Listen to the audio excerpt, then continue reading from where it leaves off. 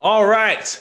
Welcome to the Athlete for Life podcast. I am your host, Jonah Mitchell, home for all things former athletes, helping you figure out how to be an All-American in all things in life. And I'm super excited. It's been a little while since I've been able to have my guest on with me today. Actually, this is the first time he's on my podcast, but I've been on his a few times. My good friend, Jimmy Pilato, it's a pleasure to have you here, my friend. I'm happy to be here. Obviously, you've helped me out quite a bit, and then you have our recurring segment on our podcast. So it was a no-brainer, and apparently I really love to talk. I know that's surprising to you, but I guess I really do love to talk. So I'm glad to be here, and I'm ready to have this conversation. I think it'd be fun. Awesome, dude. Yeah, despite popular belief, I don't like talking as much as I do. So that makes my job very easy for this episode. I was thinking about you the other day, and I'll let you tell the whole story. But I mean, the whole premise of this show is like sharing my personal struggles with my athletic career, after my athletic career ended, and not really knowing what to do. You have a very interesting story, so I want you to start first off by saying how long you played football. I played football for 15 years, from the time I was 7 until I ended up not being able to continue to play when I was 22. So a whole 15 years. But before that, like, I don't remember a time where football was not in the plan. I honestly, my parents say the same thing. The first thing I told them I wanted to be was a professional football player. I'm pretty sure there's pictures of me somewhere as an infant falling asleep on my dad's chest, and Sports Center's on in the background. Yeah. But like, they turned on Sports Center because that's what I would focus on, and that's what kind of calmed me down. So officially 15 years, unofficially way longer. So it was a very, very, to say it was a very big part of my life, I think is a little bit of an understatement. I'd say that it pretty much, not just football, but all kinds of athletics were a part of my life. So that was one thing. I was never not an athlete. Played football in the falls, played baseball in the summers, wrestled in the winters. So I was always competitive, always trying to compete in something. And the ultimate goal was Super Bowl champion. Didn't quite reach that, but hey, I guess I could settle with talking about sports for a little bit. And that's been, honestly, that's been something that's, I knew that I wanted to do that afterwards, but that's basically what I've kind of focused myself on now that my playing career is over. And even though I have one more year of eligibility, I don't think my body can take it anymore. So we'll leave it where it was. Well, I mean, I think you have like that natural ability. Like, I mean, during when we were playing football, I would occasionally see you like announcing some of the volleyball games or the basketball games. And I was like, oh wow, like Jimmy's a sportscaster. I didn't know that. And then like you hear one of your own podcasts when you're like reporting on certain news, or I remember watching your draft, and then I remember like all the bowl games and listening. I was like, you're kind of just natural at this. So like, I mean, it goes to show that not even football, just sports in general have just been a part of your life. You just seem to easily glide over into that new part of your life when football ended for you, right? Yeah, I was doing it a little bit while I was playing too. That's when you saw me doing volleyball. I was the voice of women's volleyball and women's basketball at Western Colorado University for KWSB. So that was kind of the running gag. It was honestly, I mean, really, that's something that I do no matter what. Sit around. I have no clue what it is. I must have "Talk to Me About Football" tattooed on my forehead, because it's whether I'm with my family at a function or I'm going through a drive-through, I get asked, "Did you watch the game tonight?" No matter whatever game was on, it's just assumed that I watched the game tonight. And I went, sure, I kind of know what we're talking about. I'll entertain this for a little bit. So it's something that I've been doing for a while. And then obviously Nico and I have had the far end of the bench since last August, and I had my own podcast since last December. So it's been about a year and a half with me and the podcasting stuff. And then with Nico, it's been around 10 months, a little bit, almost a year. Almost a year. That's exciting, dude. What are you gonna do for the full year anniversary? I'm thinking I'm gonna add a whole bunch more of editing work and take some of our best clips from the episodes that we've had so far, because we've had right now I think we're at 43 regular episodes plus you were a bonus episode. We've had interviews with Chris Anderson and Luis Vasquez too, former Denver Nugget, former Denver Bronco. So we've had a few of those, and I think we'll probably just put together like a best of first year. And then afterwards, I'm going to hate it because it's going to take forever and we'll never do it again. But it'll at least be out there for one time. Well, eventually, once you make it big, you'll have someone doing all the editing for you. So all you have to do is produce the content. That's the first thing that I'm getting when I have the money. Besides a studio space, is a guy who's going to do all the editing work for me, because that's the tedious part about all of this. Oh man, I hate editing. I hate it. Just put me in front of the camera. Never put me behind it. Oh God, it's awful. Well, I do want to bring up, and this is the biggest part I wanted to have your story on my show, is you were kind of forced into taking over like sports broadcasting and like your podcast a little bit early. Like you said earlier, you still have a year of eligibility left. And you mentioned you don't talk about this much, but what forced you to stop playing football and kind of take over this sports broadcasting role that you've been living in? The way that it was put with the doctors was just a very unlucky ulcer. It ends up working in about 2 weeks. So like I said, I'd been doing the sports broadcasting. I started my sophomore year of college and was doing that while I was playing.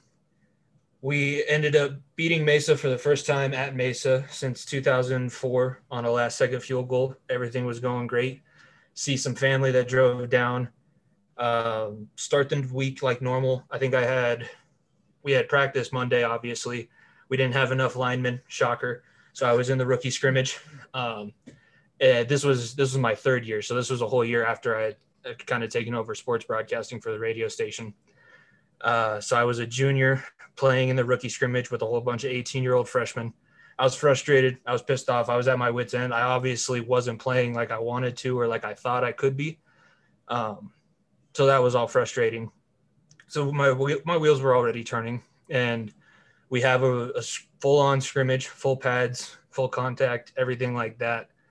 And I'm dead tired. Like, it makes sense because there was no other center. I was running the entire time during the scrimmage. So I felt like it was just a more rough day at practice and everything like that. We ended up having some extra conditioning we had to do as an offensive line. And I normally don't say anything. I'm normally just the one.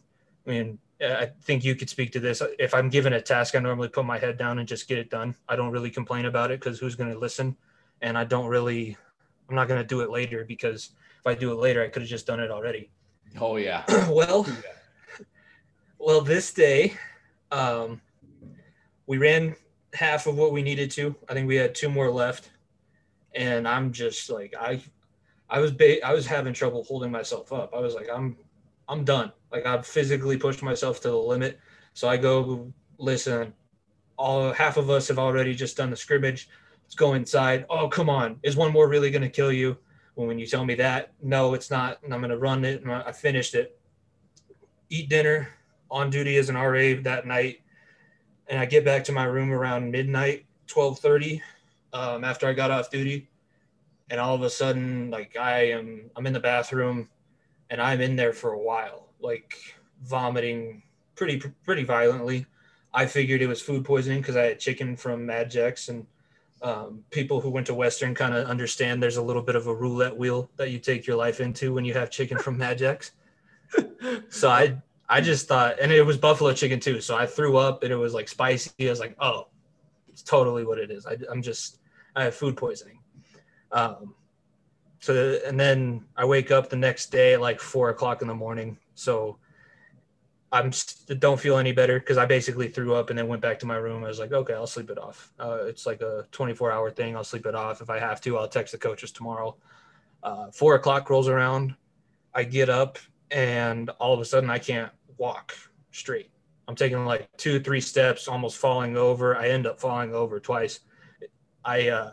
First time I took out the fan that I had in my room.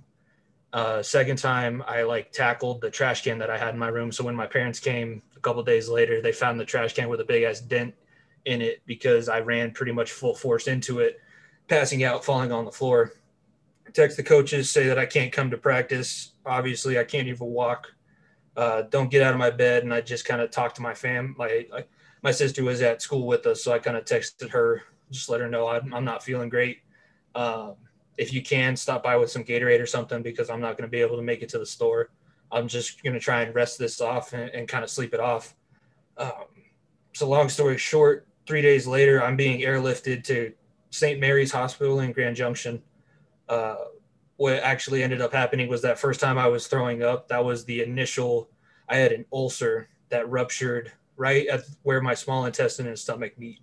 And there happens to be a pretty big artery in that part of the body. So when it ruptured over the artery. So then I was internally bleeding into my stomach from the first time that I vomited that Monday night until I was airlifted and they were finally able to get it to stop bleeding, I think by Thursday. So Monday to Thursday, I was internally bleeding that entire time and misdiagnosed twice in the hospital in Gunnison, got sent home twice. And then going back the third time, they finally decided this is a lot worse than what we can deal with. So we're going to go ahead and airlift you to Grand Junction. They're going to try and take care of you from there.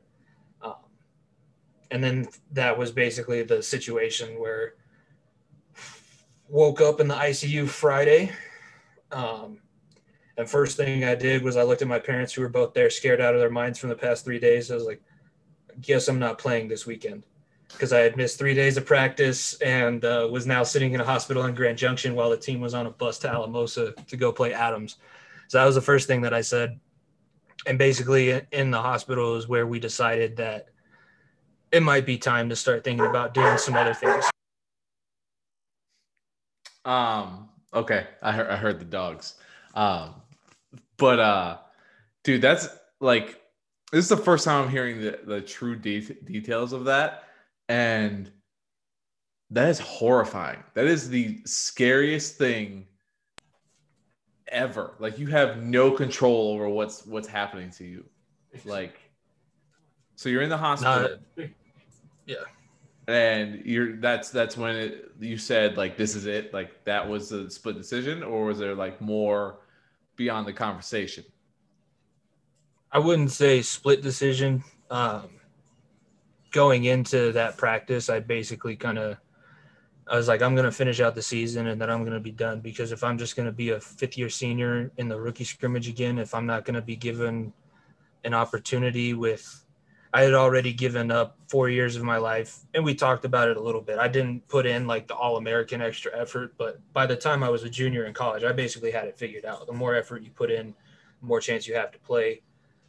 And I still wasn't getting the opportunity that I really wanted. So if I was going to finish out the season the way that where I was, and being just a travel guy, a guy that they relied on to make sure that everybody else knew what they were doing, I had already made the decision. I was ready to graduate that spring, which is what I ended up doing, not in the manner that I thought with COVID and everything like that. But the decision in the hospital basically was my body had finally given me enough of a wake-up call for my brain to wrap itself around, maybe this isn't what I'm going to continue to do. And it was rough. I mean, I think you were still at Western. We had a coach where I was in a position battle. I ended up not having a very good day in the position battle and basically thought I blew my one chance of being able to make it as a starter at Western. And I sat on the practice field for 20 minutes after we were all done. Everybody was all gone, and I was crying. Like, I was bawling my eyes out. And then the whole situation with the hospital, it was just like, I get it. It's not anybody's fault. It's not my fault. It's not really anything that I could ever even think about controlling, but it was still just, for a long time, I think there was a part of me that was missing, because that was my thing. That was what I was good at. That's what I understood most. in my life was football and sports and being competitive, being around guys on the team. And just, if I didn't have practice to go to on Monday, what was I going to do?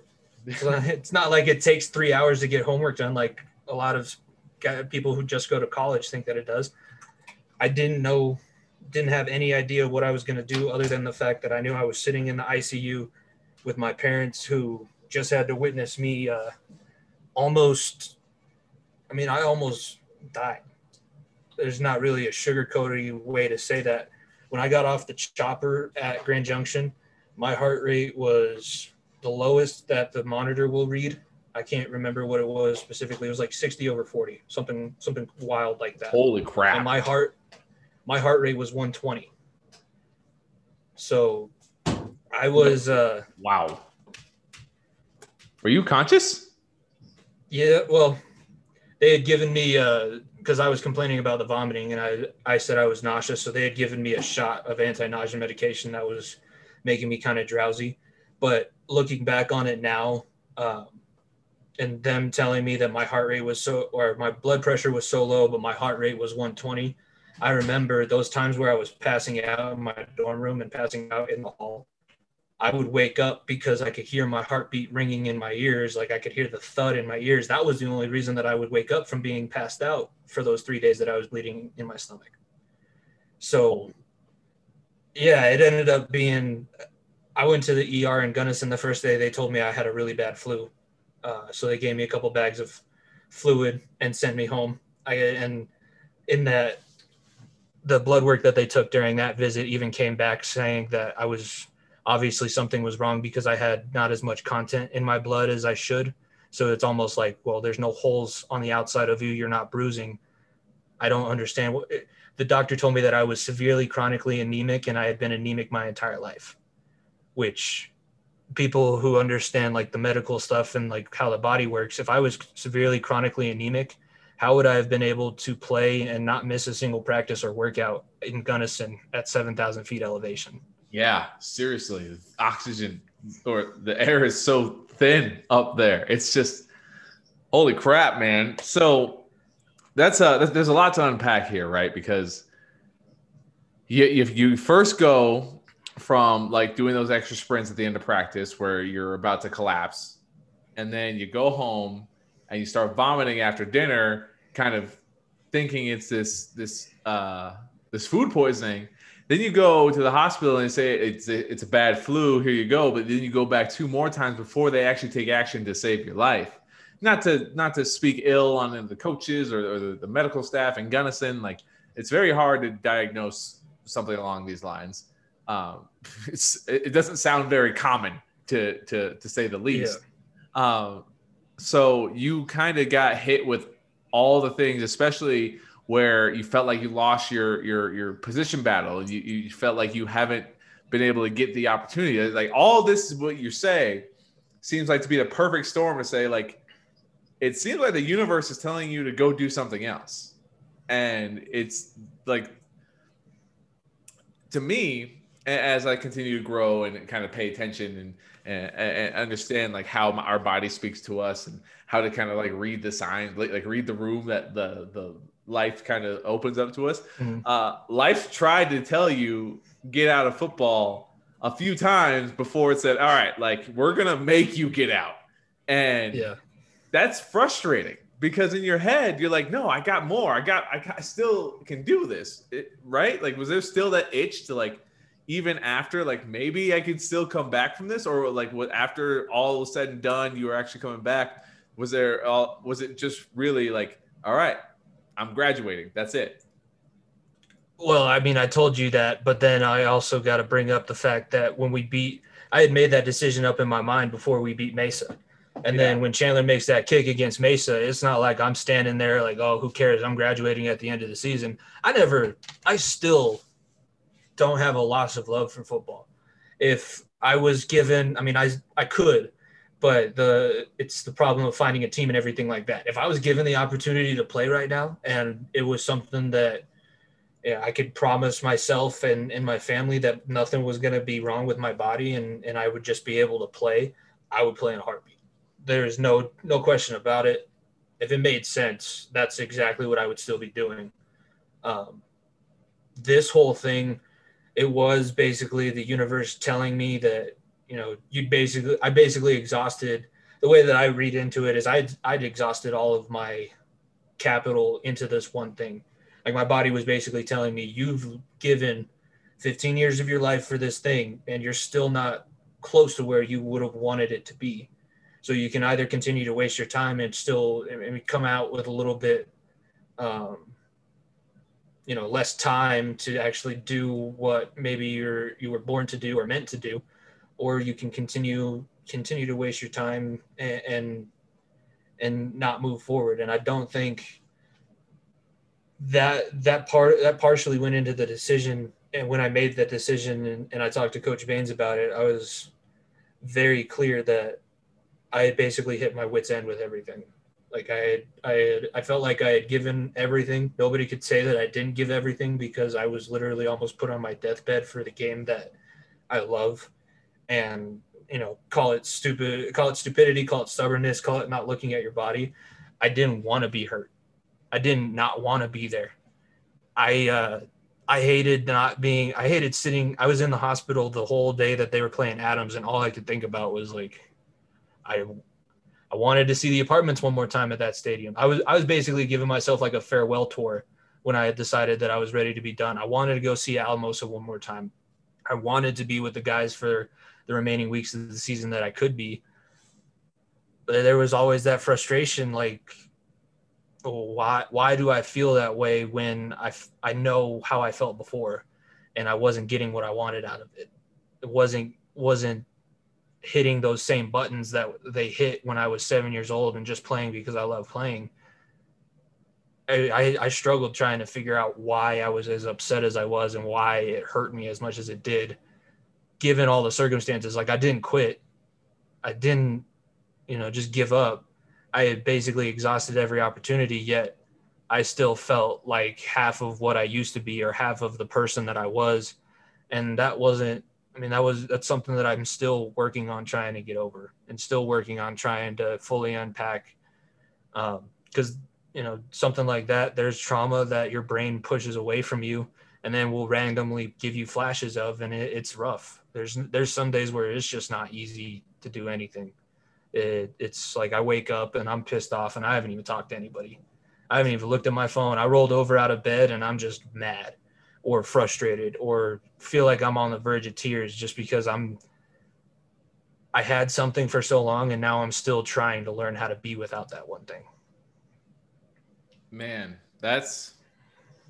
how many people do you think deal with that on a daily basis and never find something that you found or something that I've found, or many of the former athletes that kind of stay in that frustration and that like they don't find something to scratch that itch, and then it kind of it manifests itself in some other way. I mean, look at the countless of our old teammates who've just kind of completely let go and don't really do anything. It's that is a 1 in a million. I don't know the actual odds, but that kind of experience is horrifying in so many more ways, because so many of us, we athletes, we realize that we do have more potential. I mean, even my talk up at Western, there's a lot of those athletes that say they want something, but they're not tapping into their full potential. And I was actually on a podcast yesterday or the day before, and he's also a football player, and he brought up something that his coach would always say. He said, potential gets you fired, right? Because potential, if you're just nothing but potential, you're not doing anything for the team, for yourself, and like my own story is different from yours, where I was able to finish my career, and I was stubborn like you, like, I'm not done. I'm going to figure out how to keep playing. And then I actually literally had someone else tell me no. So instead of my body, which was probably telling me to stop, but I wasn't listening to it either. It was in a lot more mild tones. But that feeling of like, well, I don't know, like 15 years, same for me, 15 years of your life that you've identified with, that you said, this is who I am, is now gone. So with that being said, the Far End of the Bench podcast and your own fitness journey and all that, like, do you feel like you're piecing yourself back together with these things, or is it still that waking up, that frustration, like there's still something missing?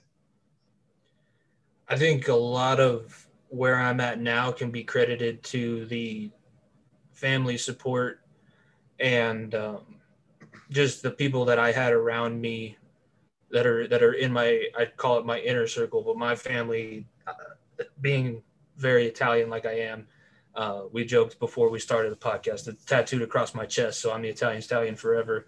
Yes. I did have a lot of support and a lot of family. You know, I could talk to, I had a bunch of people that I would be able to talk to if I needed. And they kind of made sure, you know, for a while it was treating me with kid gloves, and everybody wanted to come see me the week that I got back from the hospital, because that was the first time that one of my generation in the family was close enough to being not there anymore, and nobody was going to have any say about it. So there was a good amount of support that I got from my family, where I feel like I could have fell a lot lower than I did.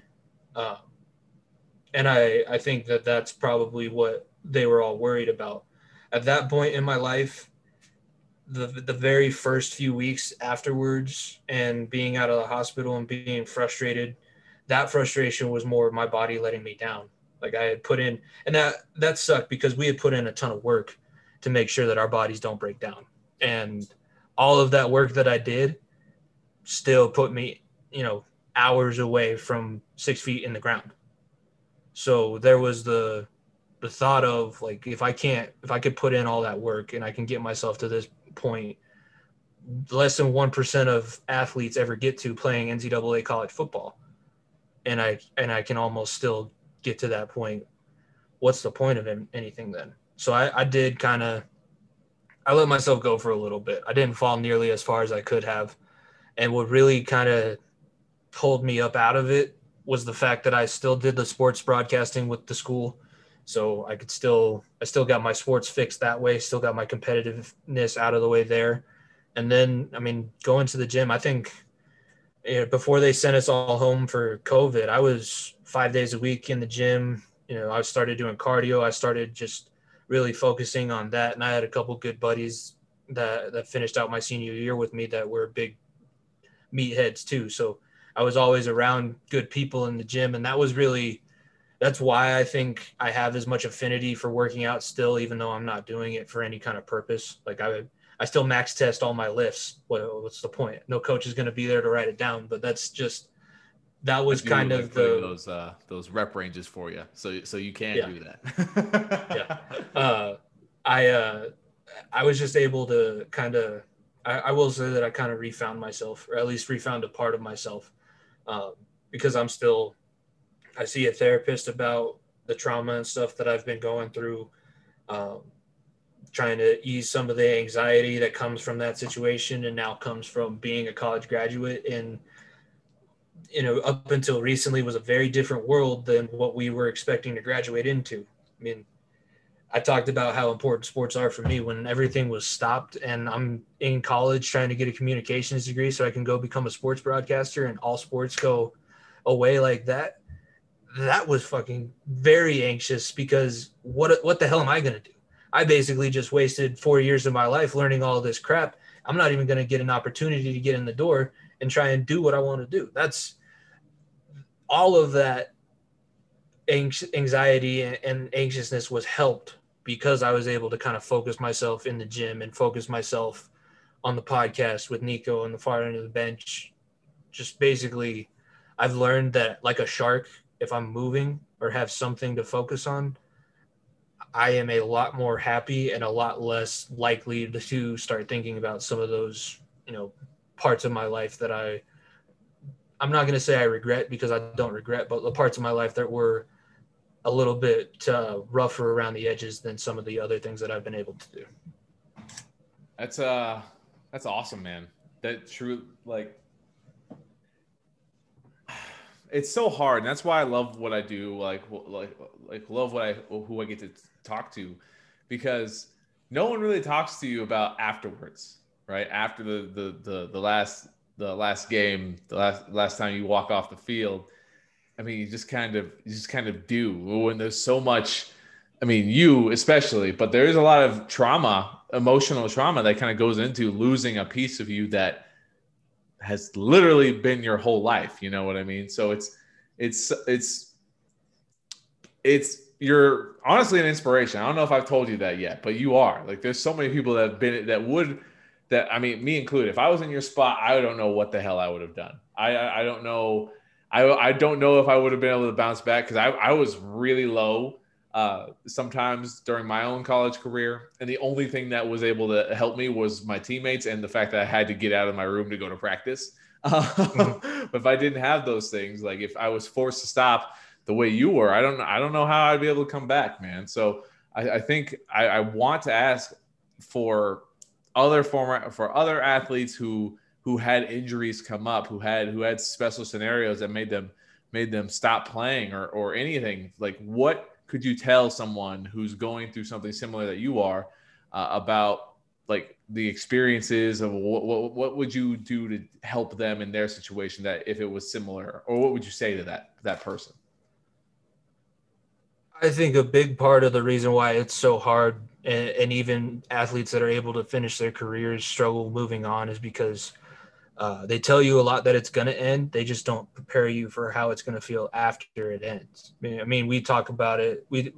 You gave your senior speech, and it was pretty much the same as everybody else's senior speech. Like, I was sitting out there 5 years ago, listening to all the old guys tell me this is coming to an end, enjoy it. And I didn't listen. And now here I am telling all of you the same exact thing. It's kind of a bad cycle. So for the people specifically that lost out on their athletic careers because of an injury, one, I would say it's okay to be frustrated. You don't have to be okay with being done because of something that's out of your control. Like, know that, yes, it's over, and it's over for a shitty reason, but it's okay to be upset about it for a little bit. It's okay to hold on to some of that. And, if you're able to use it in the right ways, definitely hold on to that and try and help it push you forward.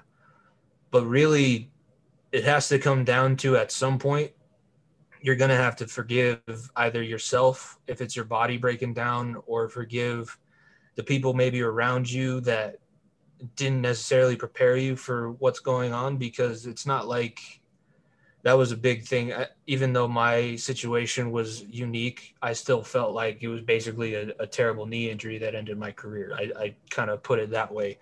Yeah. So yes, nobody necessarily went through the same exact thing that I did, but there's definitely a whole bunch of people that are struggling the same way for different reasons. And if you're going to sit there and pity yourself and say, poor me, what makes you any different than any of the other people that did that before you? You basically just add to the statistic, you add to the cycle, because you're either going to be a coach, or you're going to have a kid, or you're going to be in contact with somebody that's playing, and enjoy it, because afterwards, not a whole lot does anything for you. And I think that's a big problem, because when you're told that, all of a sudden that puts more anxiety on the thing that you do love and the sport that you do love to play.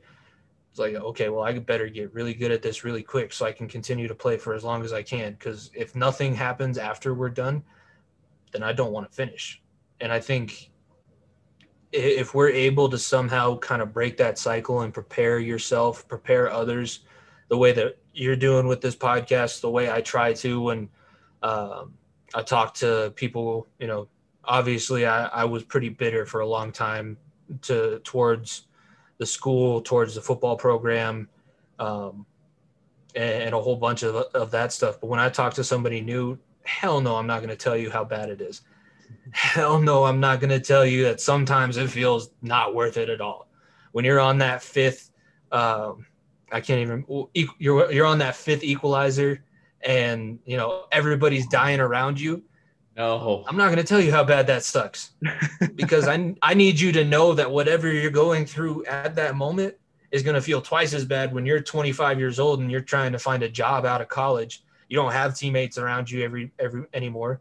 At some point, maybe you don't have a reason to leave your room. You got to be able to figure out something else in your life that you're going to be able to take that same passion that got you to be that high level athlete or be that athlete in the first place. There's going to be something else that you're good at. There's going to be something else that you enjoy.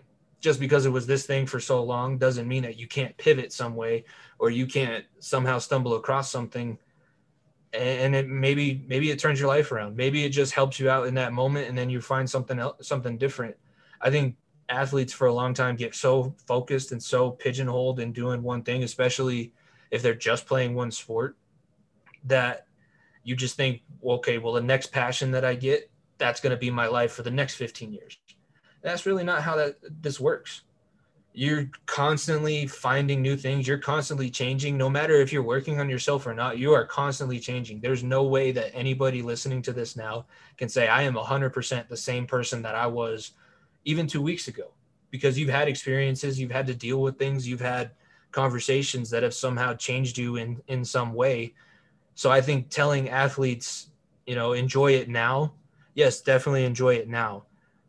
But also be prepared that joy you feel, you're going to have to put in the same amount of effort that you do at practice to make sure that you're feeling some type of way about something else afterwards, or you're just going to be sitting there, bitter in your high school letterman jacket at the bar. Like, I'm mad. Like, I want to continue to play. Like, we get it. You graduated 30 years ago. It's over. And you never found anything different. And that sucks. That doesn't mean that you have to continue to push that same stereotype, that same narrative. I think that's a big thing, even with mental health and athletes, that's started to get talked about a lot more. Changing the narrative around the culture that was built would be so beneficial for so many people. We know it. You and I struggle with mental health. We struggled with it while we were playing. We struggle with it a little bit now. It's the same for a lot of people, and just knowing that there's other people out there in the same boat as you goes a whole long way to actually trying to figure something out and make yourself better. I couldn't have put it better myself. That was awesome. I mean, a thought that kept coming up to me as you were talking was, we essentially get a second chance when it comes to end, right? Because our sport was part of our life for so long.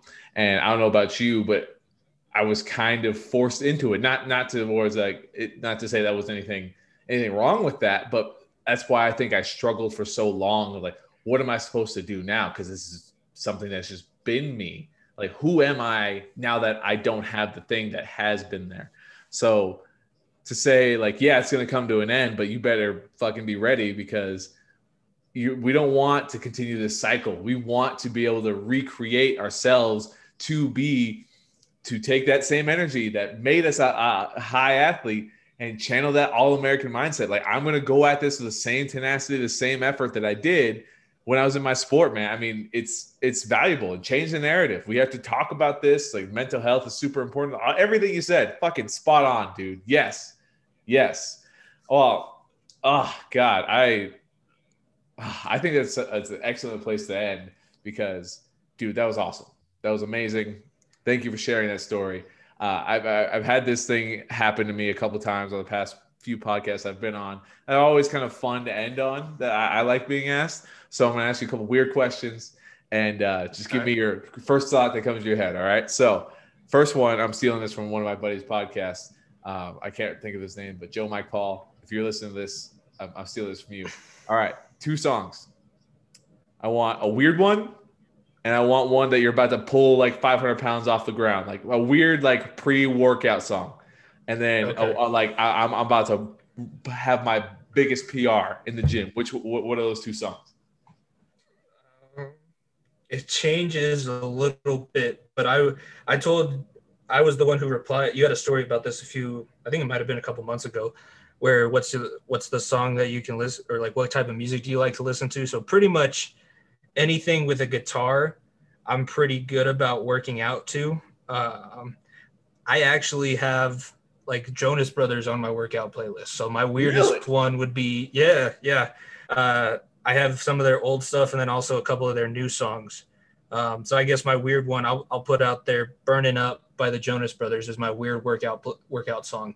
Okay. That's more like when you're getting into it, getting loose. You're not really doing anything heavy. It's just because you don't always need to be in a dark place when you're in the gym. Exactly. I love that. I like that one. That's good. I might add that one to my playlist. Okay. Yeah, and then there's a couple that really pulling my Big Macs. I was a really big wrestler in high school and grew up around that culture. So Vision Quest is an old wrestling movie, and they have a song. The main song from that movie is called "Lunatic Fringe" by Red Rider. It's like they're one of the big one-hit wonders from the 80s. So that's one. But also, Lose Yourself, especially if it comes on in the right time. I can hear those drums. I hear those drums, and it's a minimum 50-pound plus on whatever I'm doing. Yes, that's awesome, man. That's awesome. All right. Last one. What's one guilty pleasure like TV show that you watch that you're afraid to admit? Vanderpump Rules. What is that? Very trashy reality television. I think we all have one. one. Yeah, it was basically a spinoff of the Real Housewives of Beverly Hills. One of them had a restaurant, and they hire like really, the people who went to Los Angeles to become actors and models. They were like the best looking person in their town, but they can't really get any work in LA. Uh-huh. So this follows them as they work at this restaurant. Everybody sleeps with everybody. Everybody cheated on everybody. Basically, I get to turn my brain off and realize I'm not that bad. Oh my God. Oh, yeah, man. That's awesome. One. That's the one. I love that. Oh, that one just came off the top of my head. So I'm glad I asked that one because now I need to figure out what this show is. All right, Jimmy, where can everyone find you and hear all the awesome things you do, follow you, and get to know you a little bit more? Yeah, I would give out my personal Twitter, but right now I'm on a little bit of a Twitter suspension. So I will just give you the podcast one, Far End of the Bench podcast at FEOTB pod on all social medias. That's my sports podcast that I do every week with my really good friend Nico. And we play Little League football together, and we've still been really close friends. So that's every week. We're live on the Unhinged Sports Network, unhingedsn.airtime.pro, Wednesdays from 1 to 3 p.m. Eastern. And then we're available on demand right after that ends. And every now and then you'll be able to hear Jonah. We bring him in for a monthly segment, like I said. I've also just started a new podcast that's a little bit more laid back with my brother. He and I have some pretty interesting conversations, or sometimes we just think they're interesting. They're just kind of out there. So basically, turn your brain off and listen to the two of us go back and forth.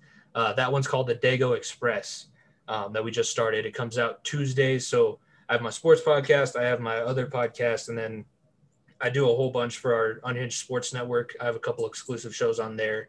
I do a hockey show, and then I also host the NFL show. So like I said, I don't really like to sit around. I basically just continually move from one thing to the next.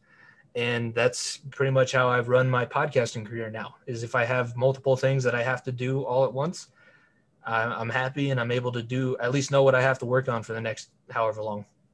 That's awesome, man. That's awesome. Well, thank you so much for coming on. Thank you for sharing your story. You're truly an inspiration, and I can't wait to keep fucking collaborating with you, dude. It's awesome. Truly a fun time.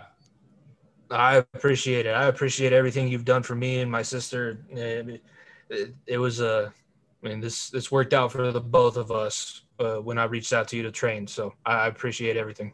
Yes, sir. Keep it rolling. All right. Got it. Later, brother.